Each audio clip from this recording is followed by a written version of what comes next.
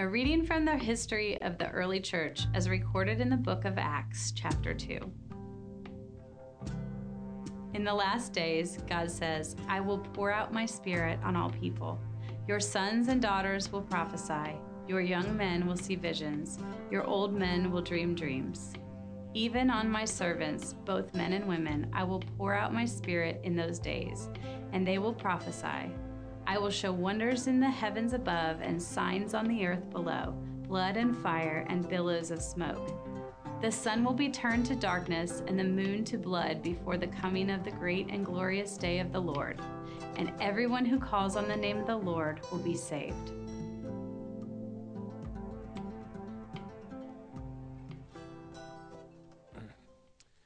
In our home, we have our TV hooked up to our cloud photo account. If you don't know what that is, it's just all the photos we've taken over the whole time we've had phones. When nothing else is on our TV, that's what's on. It just sort of scrolls through all the photos that we have. And I'm amazed these days of how many photos we have taken over the last, I don't know, what is it, dozen years? We've probably been carrying these high-definition cameras around in our pockets that we call phones. We just have pictures of everything. When my grandchildren ask me, hey, Papa, can you show us pictures of you when you were little? I don't have many pictures of me when I was little.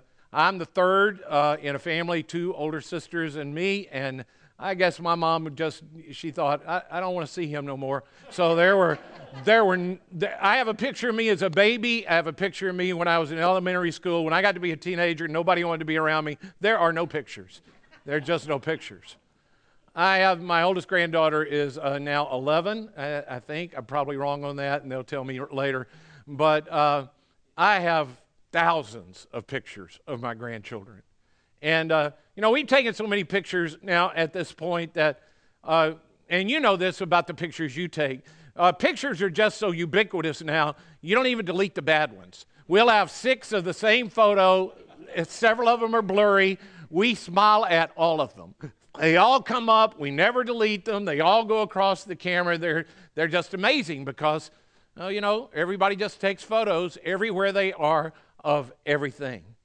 But when I was younger, again, that isn't the way it was. We had this thing, for those of you who are younger and don't know this, we had a camera, we called it Instamatic. It was not instant. It was not in any way instant.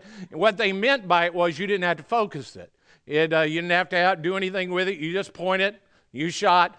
But then you had to do something with the film to send it off to some place where they did a magical process, and weeks later, you'd get this pack of photos back. I say weeks later, but the truth is, if you're like a lot of people where I grew up, they would forget that they had ever made film, and then like 3 years later, they'd send the pack off, and they'd go, oh, look where we went on vacation 3 years ago. Because film was so expensive, you just didn't send it off, and you'd eventually get it back, and you'd be surprised you had 8 pictures or something. But if you really were impatient, you got yourself one of these.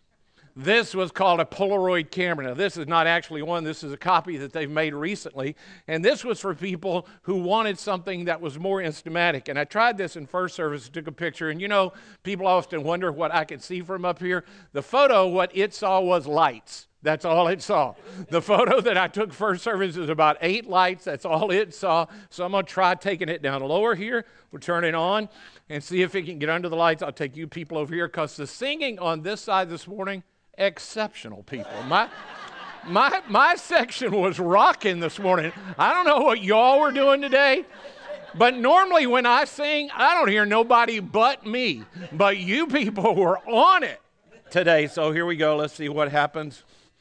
And a little photo pops out of the top of this thing. Now, this got, when you had it in your hand like this, you thought you had a photo, but you didn't. You had what could become a photo eventually. And if you're really impatient, and nobody bought a Polaroid who wasn't already impatient, what you tried to do to make it go faster was you shake it, which also did nothing, but it made you feel like you were doing something. It actually did not improve the process at all, but people shook it, and eventually it got put in a song, and it still meant nothing. And then you would tear it apart, and the developer would be less, and then you'd look at it, and it still was a terrible photo. It was just not nearly as good as it was. Now, as you thought it might be. Now, I bring all of that up because we, for the last few weeks, been talking about our church, particularly our congregation, and the vision for our church and where we're going in the future. And I think people have thought the whole time, and I think probably I have thought, and maybe have even given the impression that this is the way it was, that when you talk about the vision of the church because it's God's thing, that the vision is just crystal clear. That you know everything, and you know every detail, and you know how it's going to go and what it's going to look like. But I don't think it's ever been that way. I mean, I don't think it's ever been that way. Not since the very first time that word that we eventually got translated to us as church came into being.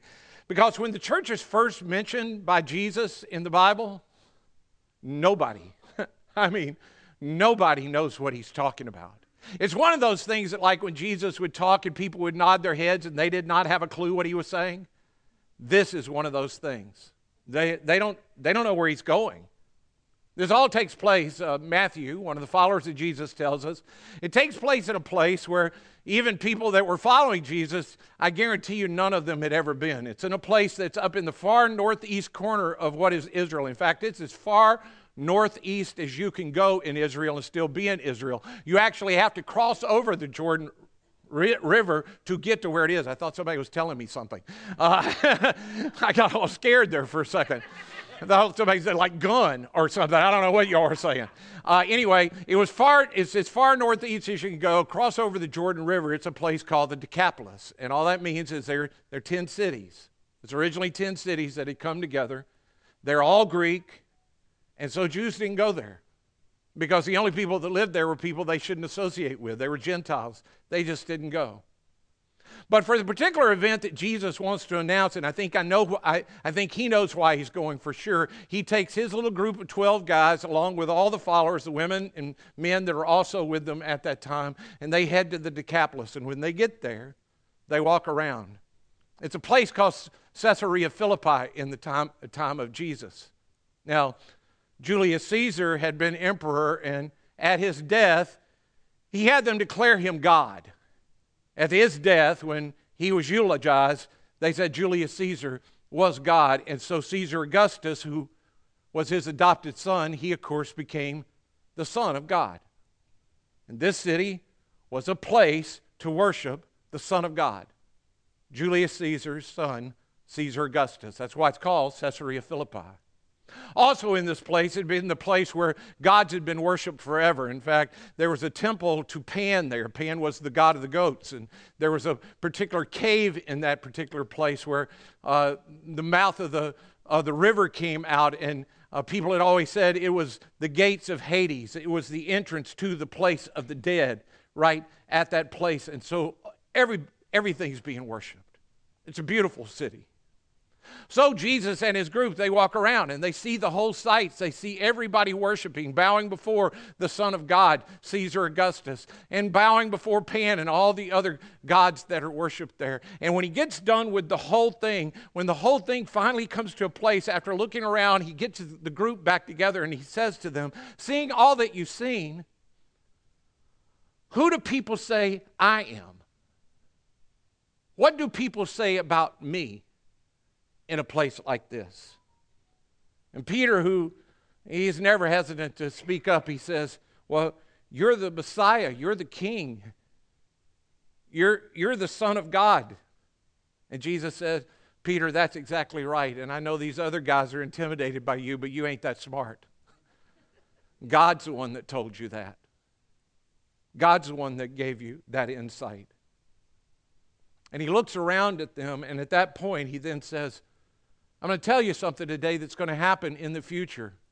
I'm going to make a prediction, and I'm just telling you, the significance of this prediction is hard.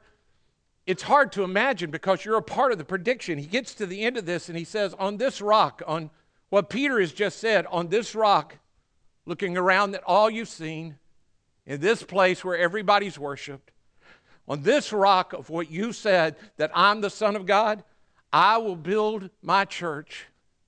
And not even the gates of Hades. And I think he points at the worship of Pan. And he said, not even the gates to the dead, no one will be able to stop it.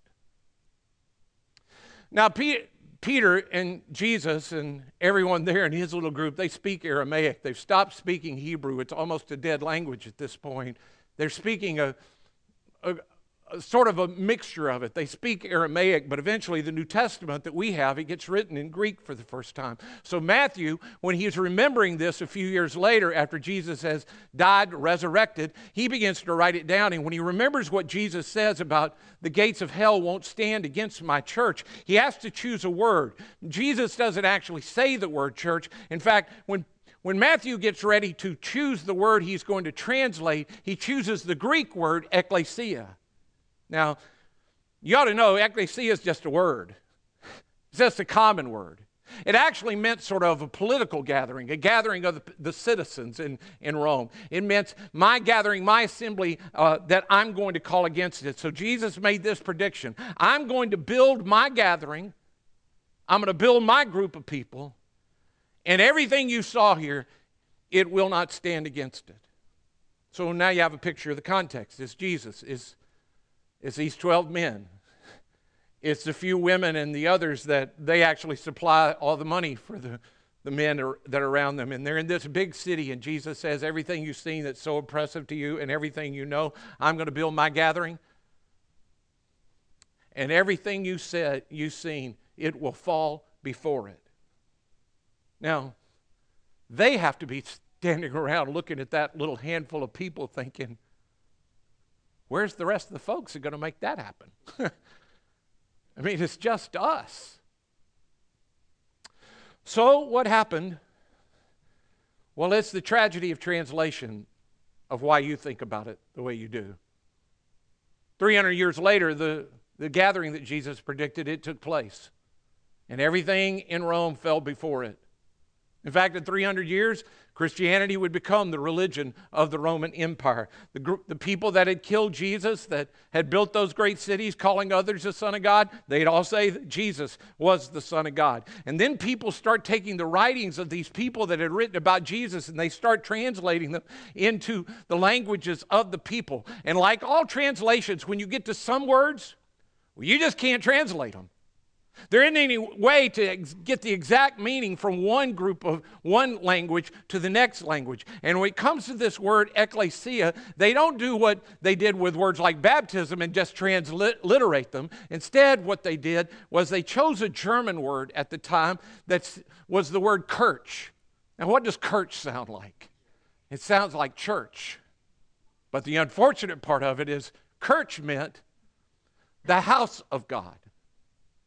It meant the place of God. It didn't mean gathering. It didn't mean assembly. It didn't mean people. So down through the years to the place that you and I are, when people begin to think about the church, what they think about is they think of this building.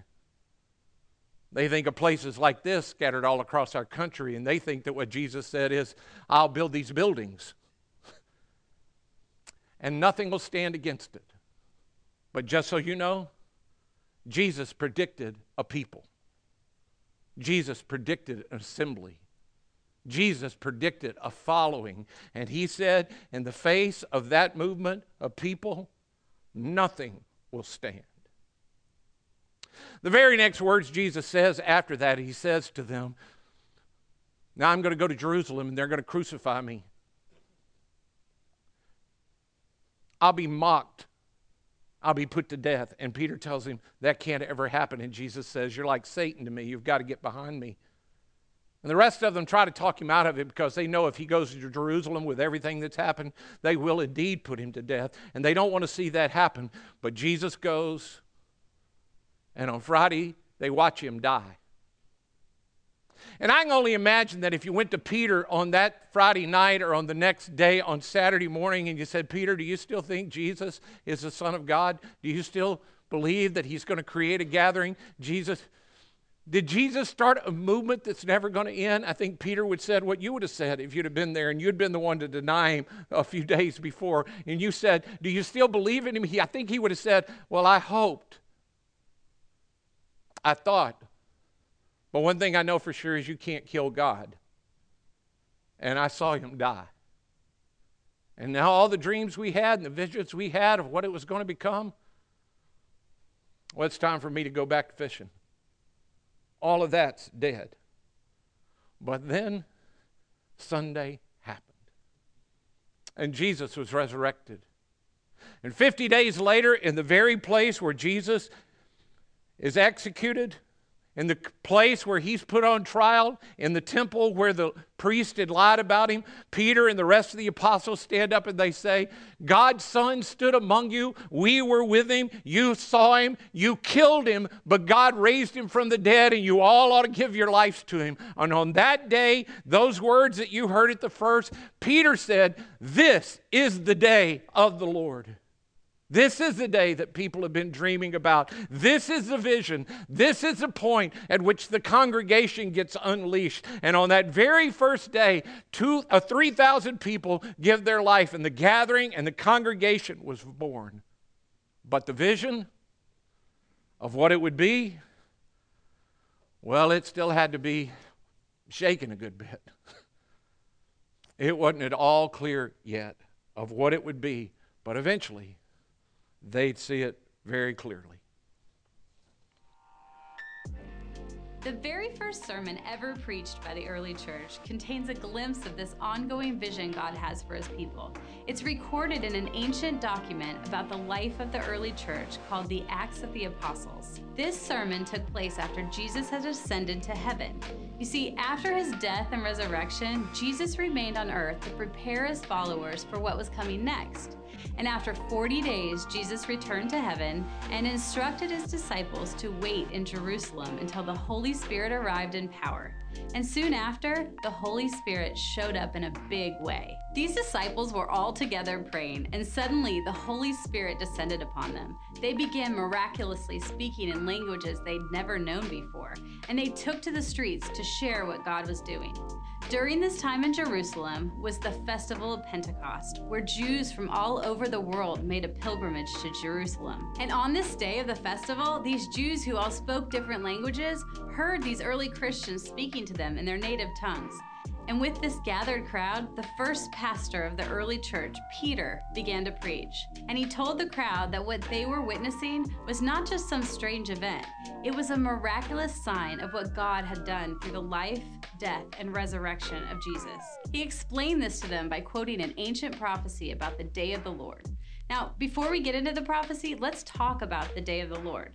For ancient Hebrew prophets, the day of the Lord was the way they would speak about this future day when God would interrupt the normal way of the world and act in a clear and powerful way for the good of his people. Now, just like the Facebook prophets of our day that want to point out all the signs of the times, the Jewish people of Jesus' day argued a lot about what that meant. Would God bring an end to the world as they knew it? Would he force out the Roman oppressors and establish an earthly government in Israel? What did it mean? Well, Peter makes clear this day of the Lord was a day when God acted in human history in such a clear and powerful way that things could not go back to business as usual. And that action was the death and resurrection of Jesus of Nazareth. In Jesus' death on the cross, God had put to death the old order of things, and in his resurrection, God had brought about a new creation, a new kind of life in his kingdom, where the broken things of the world could be reconciled back to God and God's intention for them. And so Peter points to this miraculous act happening before them as evidence that the day of the Lord has come, and he proves this to them by reminding them of the words of the prophet Joel. In the last days, God says, I will pour out my spirit on all people. Your sons and daughters will prophesy. Your young men will see visions. Your old men will dream dreams. Even on my servants, both men and women, I will pour out my spirit in those days, and they will prophesy. What's the evidence that God has done something decisively in human history? Peter doesn't take them to the empty tomb and show them the evidence. He doesn't have Mary come up and talk about the virgin birth. He points to this group of people whose lives had become the evidence that God was doing something in them. God had promised that in the last days, all people who wanted His rule in their life would receive the Spirit of God, and this is what they were witnessing in front of them. It wasn't just a select group of special people who had received God's power in their lives. It was old men dreaming dreams. People who'd thought their best days were behind them suddenly got a new energy for their future as they felt God was birthing new life in them. Young men catching a vision of the kind of life God could have for them. And Joel mentions it will be your sons and daughters who prophesy, both men and women who will receive the Spirit of God. This is important because it was God's way of saying, no one is excluded. This isn't just for powerful, educated, wealthy men. It's for the old and young, men and women. Everyone gets to be a part of this new thing God is doing in the world through Jesus. And it was this group and groups of Spirit-led men and women, young and old alike, throughout history who have taken God's new creation throughout our world. People who have allowed God's power and presence to transform their lives, and because of that, they could not return to business as usual. They felt compelled to give their lives to bring God's kingdom to earth. To go into the most broken places and bring wholeness, to step into the lives of the hurting and bring healing, to shine a light into the darkness of our world and say, the day of the Lord has come. God has done something through Jesus that has made a new kind of life possible if you want it. So come back to God. Well, church, the day of the Lord has come. Jesus Christ is King. But we also know that there is another day of the Lord that is coming. God has done something already decisively in history to bring about His new creation. We've already sang about it. Jesus Christ was crucified. He was raised to life. But we also know that He's coming back again. And with Him is coming the fullness of this new creation that He started 2,000 years ago. And in this in-between time, in this time we live between the day of the Lord here and the coming day of the Lord, you and I have been called to be faithful witnesses of this new creation, to be people to live as if the fullness of the new creation were already here. That what Jesus said, that the kingdom of God is here, well, that's true. To be what the Apostle Paul calls ministers of reconciliation, ambassadors for Christ and His kingdom, calling all people to come back to God. But we've been trying to say this whole series we've been in. For that to happen, that means we need all of us on board together, old and young, multi-generational. At the beginning of the summer, our staff went away for 3 days on a retreat to start to kind of think and dream and pray and envision, what does the next 5 years at Community Christian look like? What's the 5-year vision we have? And it's a really great vision. It has a lot of stuff in there that's beautiful about the people we want to reach, what's going to happen in the life of our church, what's going to happen in our community because of our church. But here is the truth. God did not give a vision to the church simply to people who get paid for ministry. God said, I will pour out my Spirit on all people. Old men will dream dreams. Young men will have visions. And so that means if we are to be the church that God envisions, because it's God's church, which means it's His vision, then that means that we need all people in our church to start dreaming and envisioning and to be all in together. What that really means is we need you to get involved, to serve, and to get invested in the lives of people here. And that is not because we need something from you. The truth is we want this for you, because here's the truth. When you start to invest in what God is doing, you invest your time, you invest your energy, you invest your resources in what God is doing, when you get invested in the lives of people, when you don't just sit in a chair looking forward, but you sit and you face somebody, and you can look into their eyes and what God is doing in their life. When you invest in church, you begin to think differently about the church. As you begin to see what God can do through your life, where you begin to experience the power of the Spirit working in your life and transforming you, but also working through your life and transforming the lives of other people. Suddenly you start catching a vision, and not just a vision for where you want your life to go and where you want your career to go and where you want your finances to go one day, but you start to catch a vision for these people and for this community. And it's not just about your life. It's about the lives of the people that you're invested in, the people that you care about, the people that you love and you serve. You begin dreaming, but not just your dreams, not just what you wish for your kids, for your grandkids, for your career. You start dreaming dreams that God might actually inspire in you something that could happen in the life of somebody else. You start to gain a hunger for more of God's Spirit and more of His power and His presence in your life. And then suddenly your prayers are no longer just about you and your worries and the things you've got to get through. You start to pray bigger kind of prayers. You begin to realize that if these dreams and these prayers that you pray are ever going to come to fruition, you cannot be the one to do it. It's going to need more than just your time, more than just your energy, more than just your resources. The power of God is going to be behind it. And so prayer, well, it just becomes something that is natural to you, and you actually start praying without ceasing because you need God to do all of these things. And then when you start to see answers to those prayers, and not just the things in your life, when you start praying for a child in this church or a student in this church or somebody that's in your small group, and you start to see those prayers answered, your faith grows and your passion grows. And then suddenly what Jesus said life was about, which was seeking first His kingdom and what He said was right and good, it actually becomes a priority to you because it's what you suddenly want to see more of. And then slowly over time, there is a new life giving birth within you, a life that has been transformed by the Spirit of God because you gave yourself over to His will and His way, His dreams, His visions. And it is the only life that could truly be called life. The only life that could honestly be looked in the mirror and said, that is good and pleasing all of the time. And the reason why is because when I'm invested in God's kingdom, when my goals and my dreams and my visions are about seeking first what He wants in this life, suddenly how good and pleasing my life is not based upon how good and pleasing my week went or how good and pleasing my circumstances are. It is based and rooted in His kingdom. And in case you didn't know, His kingdom is unshakable. Nothing's going to happen to it. And you are firmly rooted in that.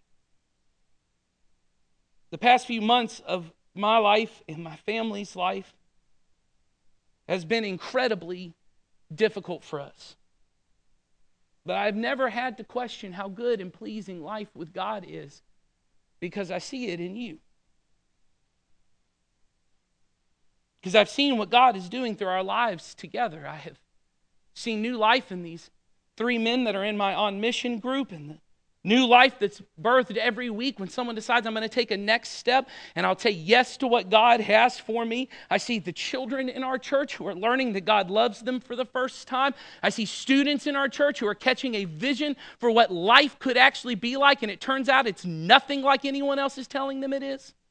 They're finding a new kind of vision for their future. I see families that are finding new life and healing. I see friendships that are being born through small groups. I see people that find a new energy and purpose for life when they start serving someone other than themselves. And this whole past few months, there have been people who have carried me in prayer, and I have been able, instead of just praying for me and my circumstances, to carry them in prayer just as well.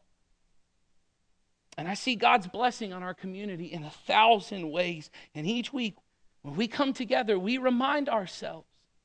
When we sing and we read the scripture and we pray, we say, Jesus Christ is King. He is good. His kingdom is here, and it shall never fail. He loves us. And I believe God is not done.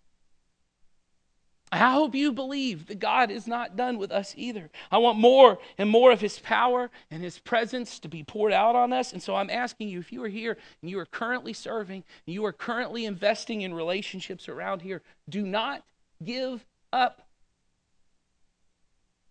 all of your energy, all of your time, the weeks that you don't want to show up, but you still show up anyway, and you still choose to say that my life is not necessarily going the way I want it to go, but there is life in Jesus and in his kingdom. Those times that you show up, it is not in vain. God is doing a new thing among us here. And if you're not currently investing, you're not currently serving around here in the lives of anyone else, we're asking you to take a step. We say this all the time. We want you to be involved around here. For some of you, you need to get back involved around here. And the reason why is because you got to go out there. You got to get a hold of that Polaroid vision. And like the great Atlanta-based prophet Andre 3000 said, you got to shake it. Shake it like a Polaroid picture. You got to shake it. And here's why. And here's what I'm trying to say about this. This is why we need all of you. Because some of you think you see a vision for where this could go. And you see things that no one else can see. Until you get your hands on the picture, you don't see anything yet. And until you get your hands on the picture, we can't see what you see. But someone's actually got to get involved, get their hands involved in someone else's lives. And we need you. You can see something we can't see, but there's a truth. Until you get involved, there's something you can't see yet. And you won't know. So this is why we need some of you who are older. I say older because y'all don't like it when I say old. You don't feel old, but you're in the for sure. We need you to stay involved. We need some of you to get back involved. As someone who's younger, we have a lot of students in this church who don't like me to call myself young, so I'm all right? You see something we don't see. You have experience that we don't have. We need you to start dreaming dreams again, and not about retirement. We need you dreaming dreams of what could happen in the lives of other people, what could happen in this community. I know some of you have served. You've invested in the past, and now you think it is someone else's turn to step up and do something. But we say this all the time now. If you're not dead, you're not done. And God is not done with you. God is not done investing in your life. We need your experience. We need your wisdom. We need the perspectives you have that younger people cannot have. We need you. Young people, the moms and dads who are in the active part of it, and you're tired and you're worn out, and Sundays are mostly about you and your kids, or the single people who are here, the newlyweds that are here, and you got a whole life in front of you, and that's where you're spending all your time and energy is your ambitions and your drive and what you've got. We need you to catch a vision that there is a different kind of life that actually is life, and it has not much to do with you investing in you. It's not about you chasing your success and your happiness and every experience you could possibly have. How good and pleasing your life is not really based too much on you. We need you to serve and to invest, and we need your energy, and we need the new ideas you have, and we need the insight that only you can bring. And here's the truth. You need these older believers in your life. Some of you have no spiritual parents in your life. You have parents in your life. But you know what I mean when I say you have no spiritual parents in your life. And you need some. And you need some spiritual grandparents in your kids' lives.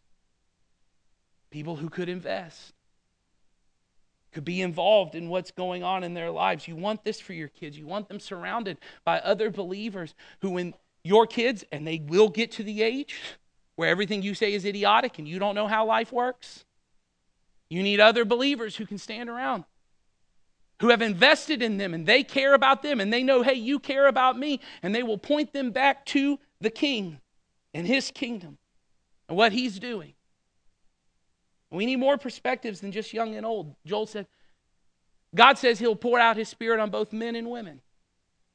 Throughout church history, unfortunately, nearly all of the biblical interpretation, nearly all of the church leadership has been done by male voices and male perspectives, which means 50% of the body of Christ has been involved in 0% of the interpretation and 0% of the new ideas that is involved. And so we need both men and women involved. Here at Community Christian, we want to get this right.